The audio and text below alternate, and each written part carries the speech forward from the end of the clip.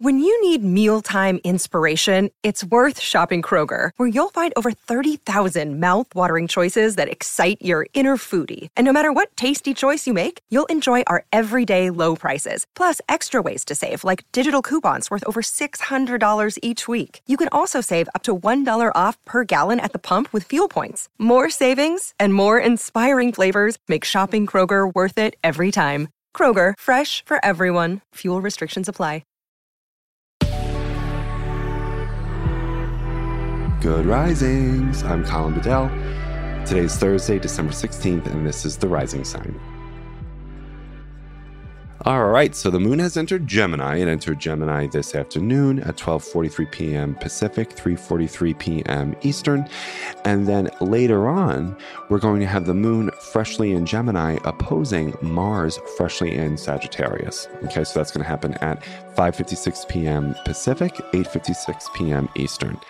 And essentially, folks, what I just really want you to be thoughtful about today is making sure that you say what you mean what you say, and you do exactly what you say you're going to do. I'm not bringing this up because I believe that Gemini or Sagittarius struggles with this. I actually think that this leverage puts this strength right in the focus. And what I've noticed from Gemini and Sag is that they do use their words in real time as they're coming up. And they use their words in real time to self-disclose. This is what I'm saying. This is what I mean. And this is what I'm going to do about it. Any questions? I didn't think so. Right? And when Gemini and Sag are together, and when there's a transit that incorporates their energy together, there is an understanding of straight talk leads to straight understanding. Clear communication is kind communication, says Dr. Brene Brown. And so today, I would like you to just be extremely thoughtful about the words that you're using, understanding the meaning behind the word that you're using. Look at the listener and make sure through their body language and maybe even their questions that they understand your meaning, because there's a lot of different definitions that we have floating around and we think our definition is uniform. It's not. So it helps us to kind of ask, did you understand what I meant by that? Right? Do you have any questions about that?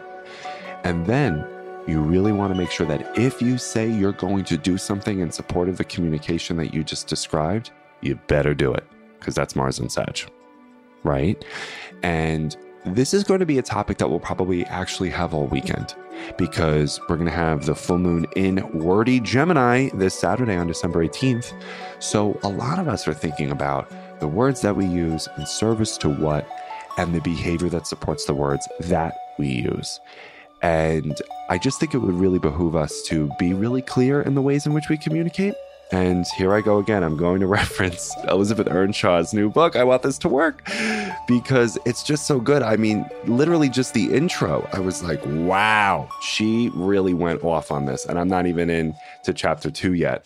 And so I'll just quickly read some tips that Elizabeth has for being a good speaker. And this is on page 7. She writes, pick a good time, moments of low stress with few distractions. Ask for consent. Is now a good time to chat? Pay attention to your approach. Are you using body language, tone of voice, or anything else that might be sensed as threatening? Talk about your own thoughts, feelings, and experiences. Do not talk about what you assume your partner's to be. Pay attention to how long you are talking so you don't lose your listener. Be clear about what you hope to get from the conversation. All I want is a listening ear. I would love for us to problem solve together, etc. She also goes on to give you tips for being a good listener. She writes, summarize what you heard and ask if you got it right before moving on. Validate them by letting them know that what you are hearing makes sense. Demonstrate empathy and compassion. Withhold your own agenda. It will be your turn later. Avoid interrupting. Pay attention not only to what they are saying, but what they're feeling. And listen with the goal of understanding your partner better than you do. I mean, damn, thank you. Because what Elizabeth says in her work is that for the modern relational environment that we're in, we all really need to be exceptional communicators. And this weekend is going to teach us how.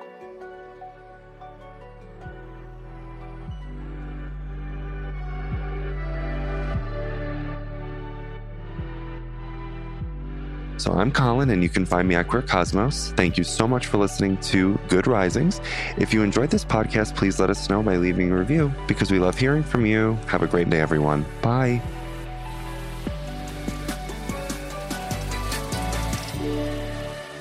Good Risings is presented by Cavalry Audio.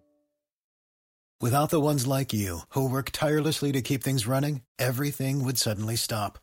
Hospitals, factories, schools, and power plants, they all depend on you. No matter the weather, emergency, or time of day, you're the ones who get it done.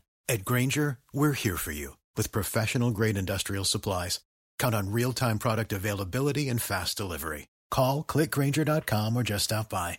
Grainger, for the ones who get it done.